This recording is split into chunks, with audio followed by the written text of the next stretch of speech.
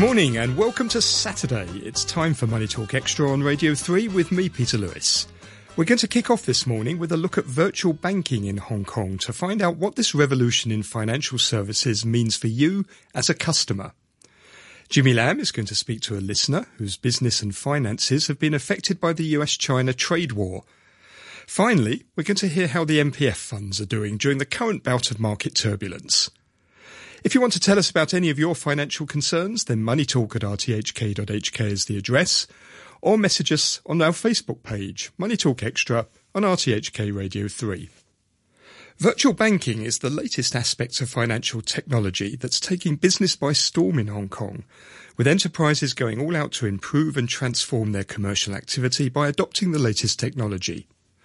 All these efforts are designed to make financial transactions easier for us, the end consumer.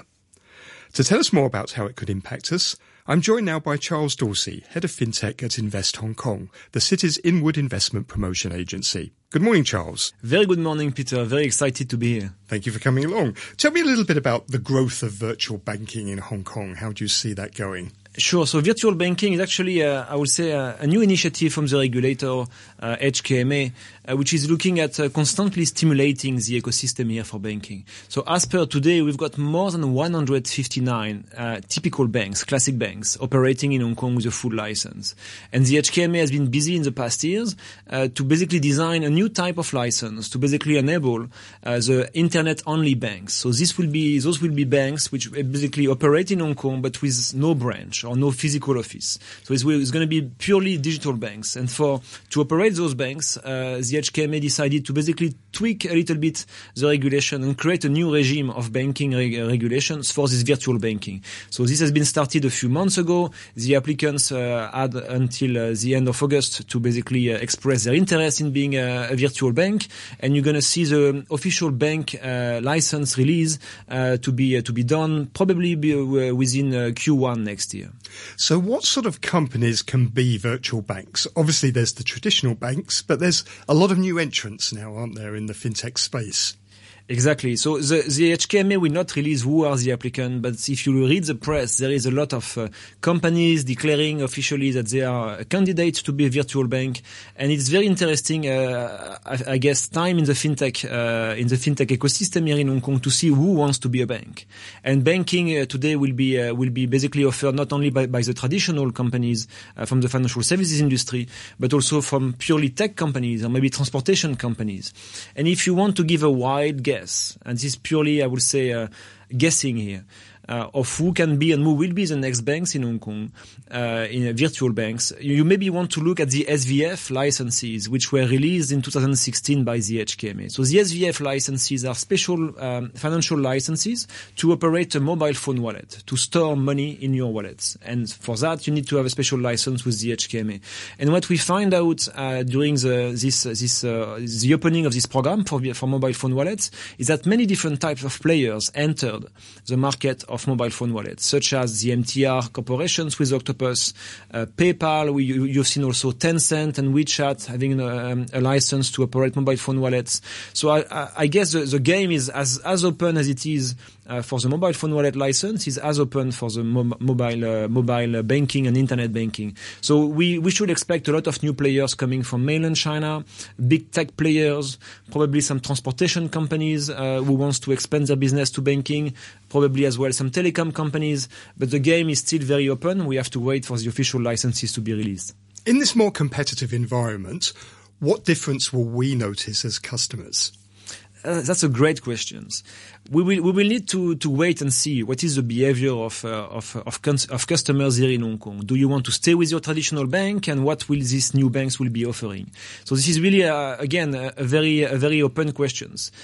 Maybe the future of banking in Hong Kong is probably written already back in the UK. The UK market is very similar historically and in terms of features with the Hong Kong fintech ecosystem. And the UK 2 years ago already started to have a new type of license for internet banks. And what you've seen in the UK and most probably in Hong Kong, we're going to find something of a similar patterns, is that these new banks will have to choose not to compete with the traditional banks, but choose a special niche market. market, a certain group of customers which are maybe not being served to their full potential by the existing banks, and choose to serve this niche market. So we can imagine maybe some banks, new virtual banks, to focus on B2B only, maybe SMEs which are operating in the Greater Bay Area.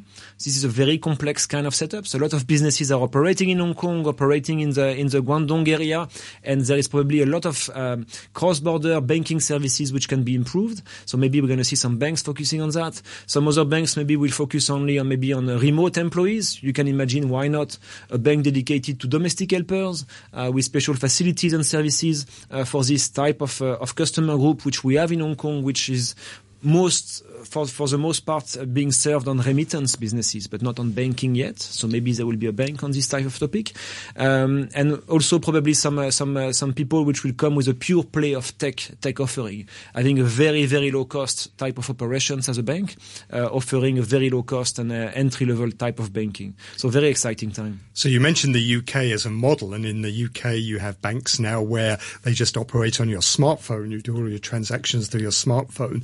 The UK also introduced a faster payment system, which we've now done here in Hong Kong. So do you anticipate that's going to go in a similar manner to what happened in the UK? The UK and Hong Kong obviously have very strong historical links.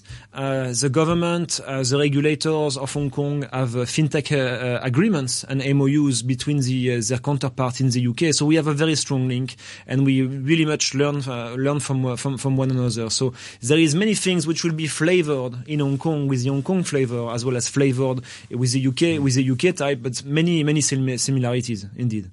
Now, many customers are concerned about security, about fraud prevention. With the proliferation of all these new virtual banks, that clearly is going to be a key issue. What is being done to make sure that customer transactions are safe? Fintech is about finance. Finance is about trust. So I think you're really spot on this cybersecurity thing. When you go for innovation, you always bring questions to the consumer, and these questions are very, I would say, very, very natural questions. A lot of technologies are being used now in the banking, in the existing banking, but also in the virtual banking. So I know, and we can see that a lot of people are spending some time and efforts to make sure that this environment remains very safe. One thing also we want to keep in mind is a lot of the attention in the coming months will be focused on the new virtual banks, but we should keep an eye on the existing banks and how they're going to respond to this new entrance on the market. So the game is really open, exciting time. Charles, thank you very much indeed. Thank you so much. That was Charles Dorsey, Head of FinTech at Invest Hong Kong.